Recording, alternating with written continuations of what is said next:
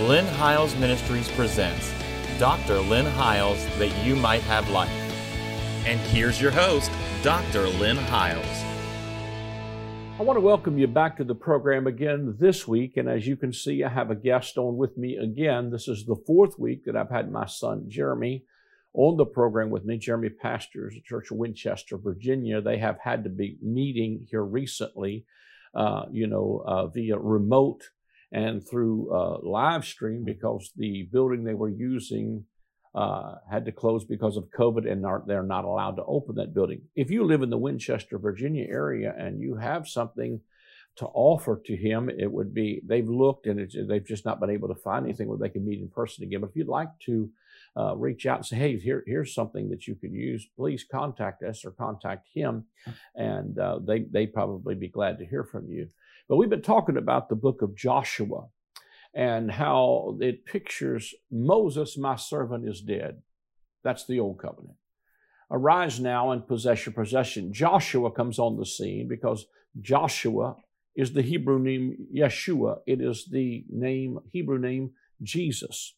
Moses brought you out with a rod, but Jesus brings us in with a mercy seat. And we've been talking about how there has to be a shift in the way you think, because if you have lived in a tent your entire life and you've been on a wilderness journey, it takes some kind of a paradigm shift to think from moving from living in a tent to living in a house you didn't build, living in the wilderness where it's day by day, to living in the promised land where there's an abundance. And sometimes I think there is almost as if we have moved from. And there was 42 stations actually from Egypt to the Promised Land. Every one of them speak to some experience that people are in their journey. But I was thinking, and I didn't get a chance to say this in the last one, but when they came to the end of that wilderness journey and they're ready to enter into the Promised Land, the manna ceased. Mm-hmm. And I was just thinking, this just came to me while you were talking when we were talking mm-hmm. last week about it. The manna ceased. And I think, I thought to myself, that really speaks to me, because we're living in an hour when God ain't acting like he's supposed to, seemingly. Like, well, wait a minute, where's the magic wand at? Where's the manna in the backyard at? I mean, the manna ain't falling in the backyard anymore. It's like, okay, some of this stuff has dried up. I'm not saying God doesn't do miracles anymore. That's not what I'm saying at all. I'm just saying sometimes I think he dries some stuff up in one realm because he knows we will stay there as long as the manna keeps falling. Mm-hmm. But when we get hungry enough and ambitious enough to say, I'm going to cross over this Jordan, that there's something on the other side of this river that belongs to me, and it's time for me to take my inheritance. I think sometimes I think people go through crises of faith, and sometimes I have to remind myself even that, when John the Baptist went through a crisis of faith. When he declares very boldly when, Jesus walks down over the river Jordan, he said, right there's the Lamb of God who takes away the sin of the world. And he's boldly declaring that. But the night before they're going to chop his head off, he says to his disciples, go ask him, are you the one? Or should we look for another? Yep. Now you'd think that, Jesus would give him a straight up answer, but he doesn't. He doesn't just say, go tell John, yeah, I'm the dude. Or he doesn't even, you would think he would say, see, sometimes I wonder, why didn't God just move and get John out of prison? Because there's places in the scripture where sometimes, he delivered from the fire furnace. Sometimes he delivered Peter from jail. And sometimes, in other words, there's different things that happen in different places. But John is about to be beheaded in the morning. He's the cousin of Jesus. Jesus says to him, you go tell John, the blind see, the deaf hear, and the poor have the gospel preached to them. In other words, he was saying to John, you came thinking I was going to come like refiner's fire and fuller soap, and the word, my fan is in my hand, I'm going to thoroughly purge my floor, which was all Malachi versions of Jesus. But he says to John, who's having a crisis of faith because his preconceived idea of how Jesus should act, he wasn't acting like that. Mm-hmm. He wasn't killing everybody. He wasn't destroying the Romans. He didn't come. In other words, judgment wasn't fallen yet. Yep. And Jesus said, go remind John of the Isaiah version. The eyes of the blind shall be opened. The ears. remind John of the first public message I preached was he has sent me to open the eyes of the blind, to set at liberty them that are bruised, to preach the gospel to the poor. That was his first public message. In other words, tell John, yeah, that Malachi version is still valid. It's going to come in about 70 AD, but I didn't come to do that first. I came to call the people back. I came to give them opportunity to come into the covenants of promise. But I'm simply after this. Jesus said, go tell John, blessed is he who's not offended in me. In other words, when God ain't acting like he's supposed to, don't be offended. Maybe he's doing something bigger. And there's a lot of people right now that think, man, God's about to judge this planet. The judgment of God is falling. This ain't the judgment of God. God is not mad. He's not mad at us. He's mad about us. And when our version of him don't come to pass, then our faith is shaken. Mm-hmm. And maybe he didn't come to do something bad. Maybe he came to open the eyes of the blind, set at liberty the that are bruised, and bring a massive shift towards reformation like I just taught a whole series on. And maybe that's sometimes why the manna ceases in the wilderness, is to get people ready to move into the next thing that God has to do, and that is to possess our possessions and live in the promised land and live in Christ and flow from him rather than wait on something to fall in the backyard again. And when that changes, sometimes that's difficult because we want to go back to the good old way. So I don't know if you can jump in there or not, but well, even when you talk, we think about once they crossed that Jordan, it wasn't before they crossed the Jordan, but after they crossed the Jordan is when they came to the hill of foreskin, where they were all being circumcised, because there's some of those old mentalities that came from that wilderness and came from that whole journey that needs to be removed and cut off from us. Powerful. So that we have a real change of mind. Even religious ideas need to be so. Because again, like you said, it's easy sometimes to.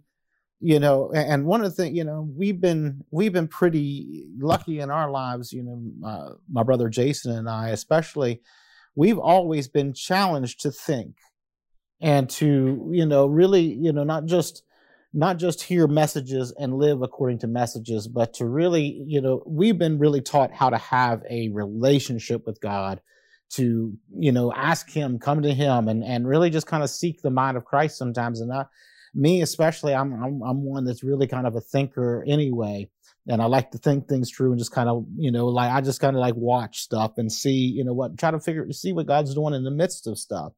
I remember being in services sometimes and standing in the back in the past. I remember a pastor one time saying to me, like, you stand back and you just kind of watch what's happening, and you don't speak until you've just kind of almost like you figured out what God's trying to say. He said, everybody else wants to jump in, try to figure, and run it through their paradigm. And he says, but you kind of look and see, well, what's God really trying to do in the middle of this?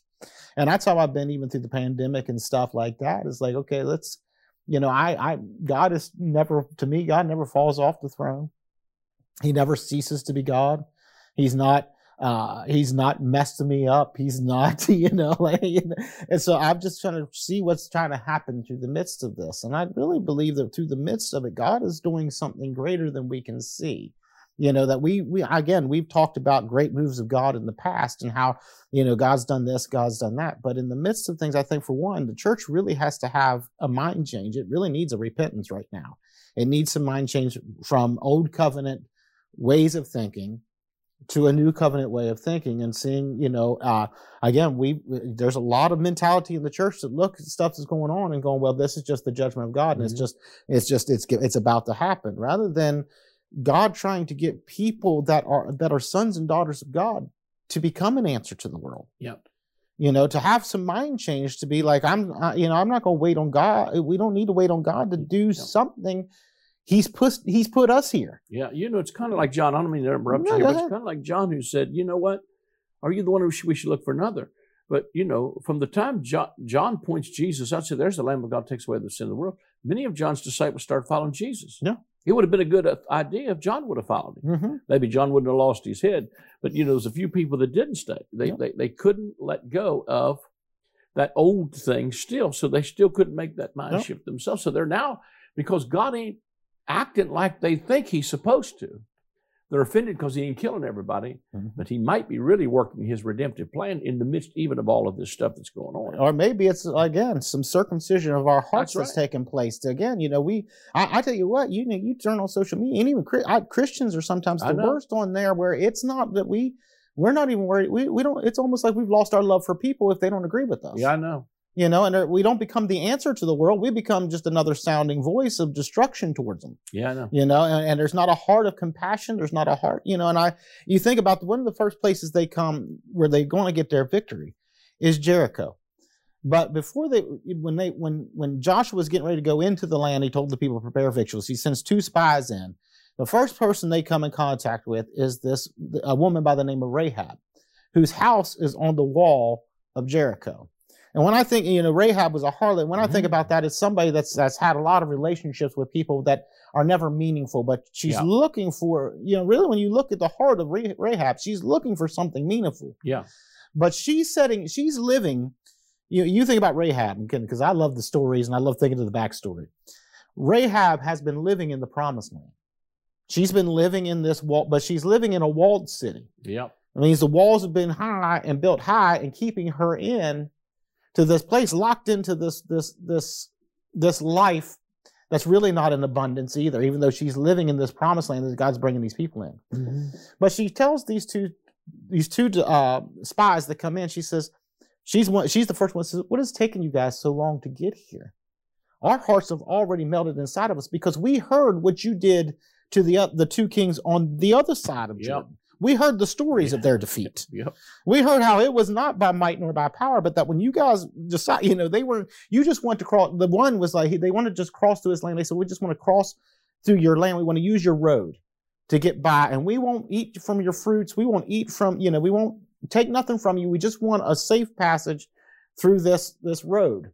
And they refused. And so because they refused, God told them, go on through there and I'm going to give you that land. And so when that king that got defeated could have kept everything intact if he just gave him some access through the road. But because he refused, God said, I'm going to defeat him. And so he lost everything.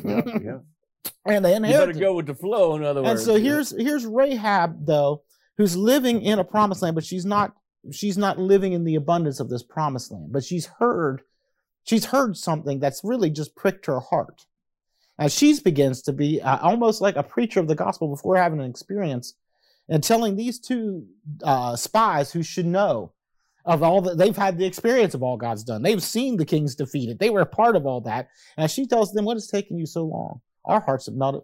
The whole land is already defeated. Our hearts have melted. We've been waiting for you to come because we've heard these stories. But what she does is she begins to make a covenant with him and says, you know what? Save me and my house. She saves these 2 spies from the kings and things. And she says, but will you do the same for me and my family? And they tell her, we'll put a scarlet cord out your window and we'll know when we come in here not to do that. But what's funny is that the scripture says her house was on the wall. Her house was built on the wall. And so, I never really thought about it before until a couple of years ago. I thought about, because we hear, when we hear about Jericho, we marched around and we try to reenact that in churches. Like, we're going to go walk around the school and let the, walls fall. We're going to walk around our city and let the walls fall. I'm not, you've got to do what you feel God has put on your heart. And so I'm not mocking that. I'm just saying that, they went in, we used that scripture. They marched around the walls and we'd sing songs as kids, even in Sunday school, the walls of Jericho came tumbling down and we'd all fall down and stuff. But I never really thought about the fact that Rahab's house was on the wall.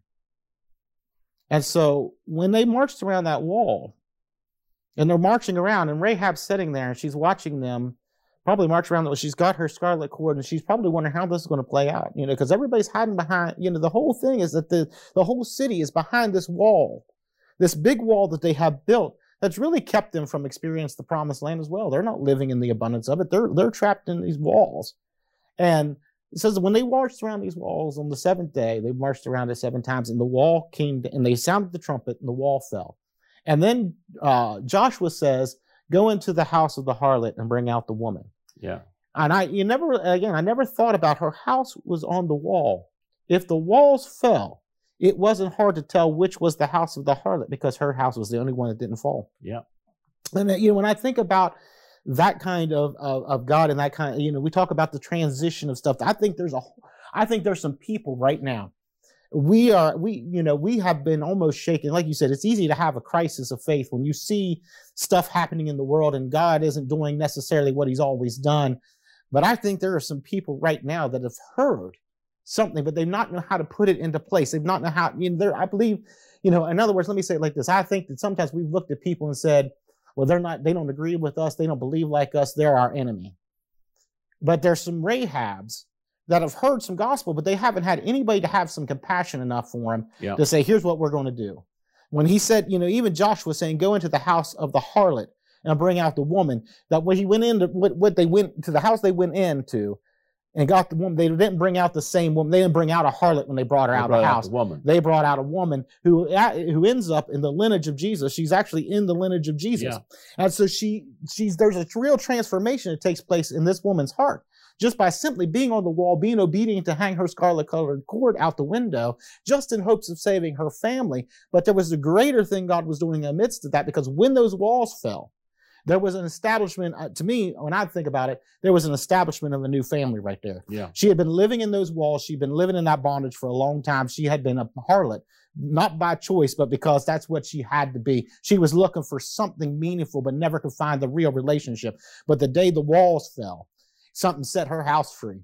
I mean, the walls fell, her house got established. There was something new that she didn't come out a harlot. She came out a woman that was ready to be a part of the lineage of Jesus. There was something in her house that began to be established that day. And sometimes I think we as believers, especially on social media and stuff today, we're making enemies of people. Yeah. That maybe aren't enemies. Yeah.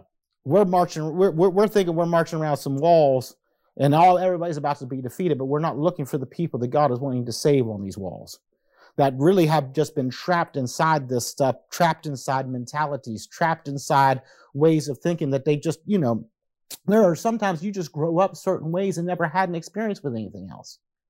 I'm talking about naturally. There are people grow up in different households and they've never had an experience with Jesus. They've never been taken to church. They don't know any other way. They've been trapped inside of walls. And, and for me, like I said, I believe I'm living in the heavens right now. I believe the heavens are available to me. And if they're available to me, they're available to every man, woman, and child on this earth right now. Yeah. And there are people, not just in America, but all across the world that have been trapped inside walled cities. And they're looking for something real, something they can really have a relationship with. And they've had relationships with all kinds of religions, all kinds of teachings, all kinds of substances, all kinds of stuff, trying to find something of meaning. Yeah. All along being in the heavens, but trapped inside of a wall and not being able to live in the abundance of this promised land. And I believe that God in the midst of this stuff is, if we that have an ear to hear, will walk around, and sometimes I think when the children of Israel marched around Jericho, they had to keep their mouth shut, not speak a word, not say anything. And I think right now there's so many voices that are trying to speak to what's happening in this earth instead of keeping our mouth shut and of hearing what God wants to do in the midst of some stuff. See what he's doing in the midst of this earth. And sometimes we need to keep our mouth shut enough to listen to what God's doing so that when it's time to blow the ram's horn, which speaks to me always of the redemptive work, again, the death, burial, and resurrection of Jesus. When we begin to sound that, it brings the walls down. Some houses of some people that's been trapped in them walls begin to be transformed, and their houses begin to be established. I think about, when Grandma Howes was alive and telling the story of how her and Pat began their journey into Christ, and that Pat was an alcoholic. Grandma was at her ends, she had 7 kids at her ends meet, about ready to leave or find some way out of this, and telling God, I can't live this way anymore. And then have an encounter with God that just absolutely is somebody that day. My grandma went to church. Somebody had enough sense to keep their mouth shut and blow a ram's horn. Where the walls that were keeping our family in bondage fell down. But there was a real establishment of real house of God in that day. Because now, generations later, my kids are worshiping and understand and declaring scriptures and things. There's many generations later that are still that are declaring the gospel of Christ and seeing people set free. There was something that got established on the day somebody blew the trumpet in the right way and tore the walls down to set our family free. Yep. And establish, not only just set us free, but establish something that was eternal. And I think in this day, it's more important for us as believers to have a real clear sounding word, not looking for enemies, not looking for the destruction of everyone, but man, begin to look for the scarlet colored cord that might just set some people free and break the walls down that's been keeping that city in bondage. Yep. You know? Well, I think the point is, like you said, is, we get on, especially social media, and the point is to win an argument. I always say this, don't engage in any battle where there is no spoil, first of all, but you're never going to win anything by doing that. But the powerful thought there is to go into the house of the harlot and bring out the woman. Yep. So what are you trying to bring out of people? Are you trying to bring out the worst in them? Or are you trying to bring out the best in them? And, I over the years that I have been in ministry and had to repent, change the way I think about things to continue in this journey, I still try to kind of not fight what I think is, above me. I mean, and some things I think that are a little far out for me that, I not necessarily want to endorse or anything, but what I'm simply saying is I try to be open-minded enough, to think through some. And I think sometimes what happens too is that people, it's kind of like what I call armchair theologians. They've read somebody else's book and they give you a snippet on Facebook.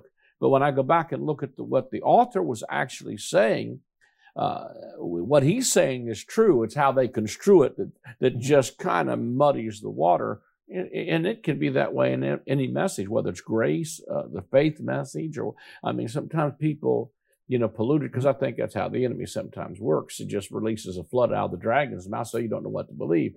But I do believe that the point here that, that you were making, I'll let you have it back, is you've got to go into the house of the harlot and bring out the woman.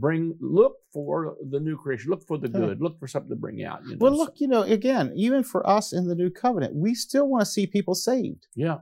We want to see their life changed and have an abundance. And so when I think, when I look at this stuff, to me, this is the gospel we preach is not just because I want my theology to be right. I'm not worried about my theology. I'm worried about people's lives.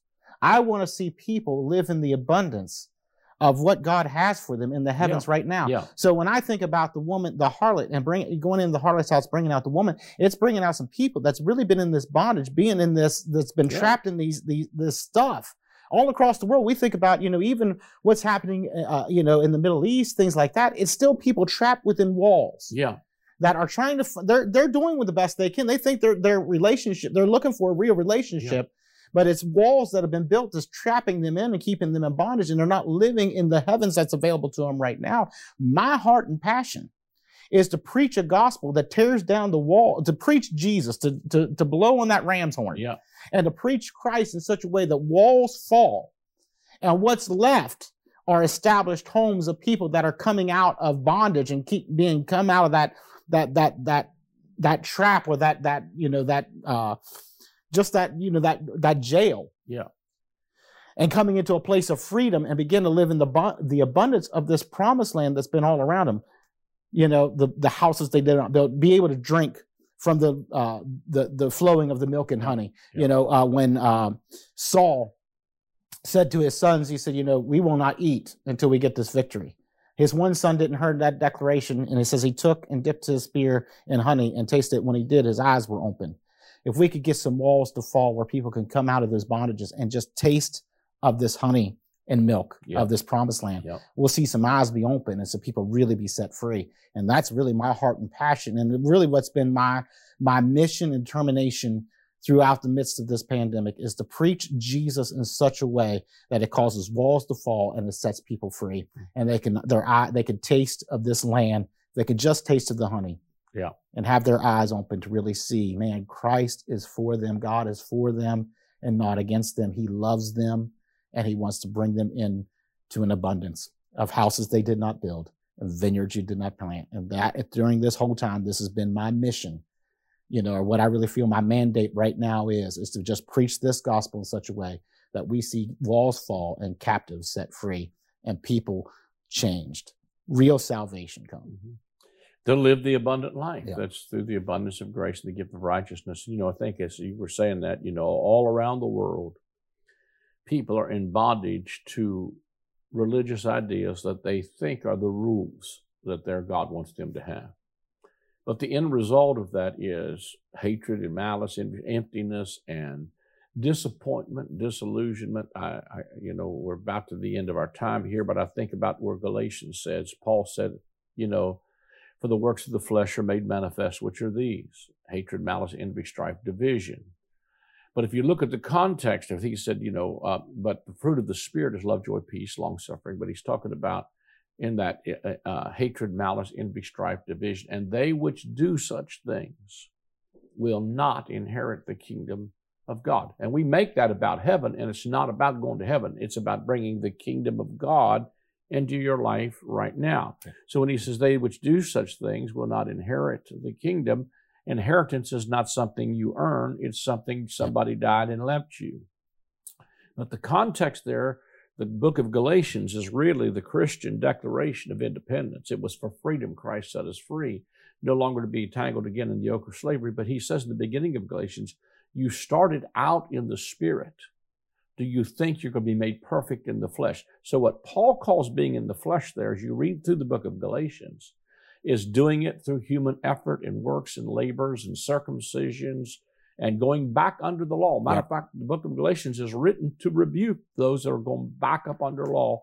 And he's telling you that you start out in the Spirit, do you think you'll be made perfect in the flesh? So what he calls being in the flesh there is trying to do it through human sweat, labor, and effort. And he says, if you are in the flesh, you're going to have hatred, malice, envy, strife, and division. The stuff you see all over the world that's a result of religions of every kind, of demands that we think a God is making on people, of performance. And it robs us of righteousness, peace, and joy. And it robs us of love, joy, peace, long-suffering, the kingdom of God right now.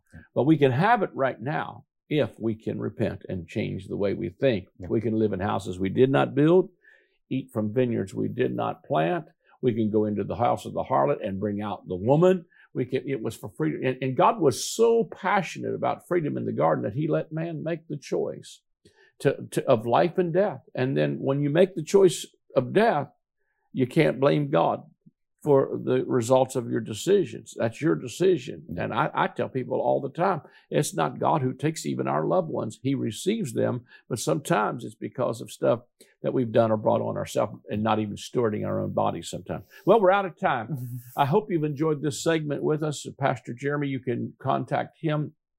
There'll be something on the screen about him in just a little while. But if you'd like to sow into the ministry, go to the website there at lynnhiles.com. There's a place where you can give via credit card or debit card through our PayPal hub there. You can also send a check or money order to the address that'll come on the screen, or you can call the number on the screen and someone will take your credit card over the phone. But do it today. We do need your help. God bless you. Until next week. I am excited to announce the release of my latest book titled The Great I Am. In this book, we will explore the 7 times in the Gospel of John that Jesus says, I am. When he uses that phrase, it is always in contrast to something from the Old Covenant. For instance, they thought Moses and the law was the door into the sheepfold, but Jesus said to them, I am the door. They thought that Israel was the true vine, but Jesus said to them, I am the vine, you are the branches. As you read the pages of this book, you will discover that Jesus removed the covenant of death and replaced it with the covenant of life. Get your copy of the book, The Great I Am, today.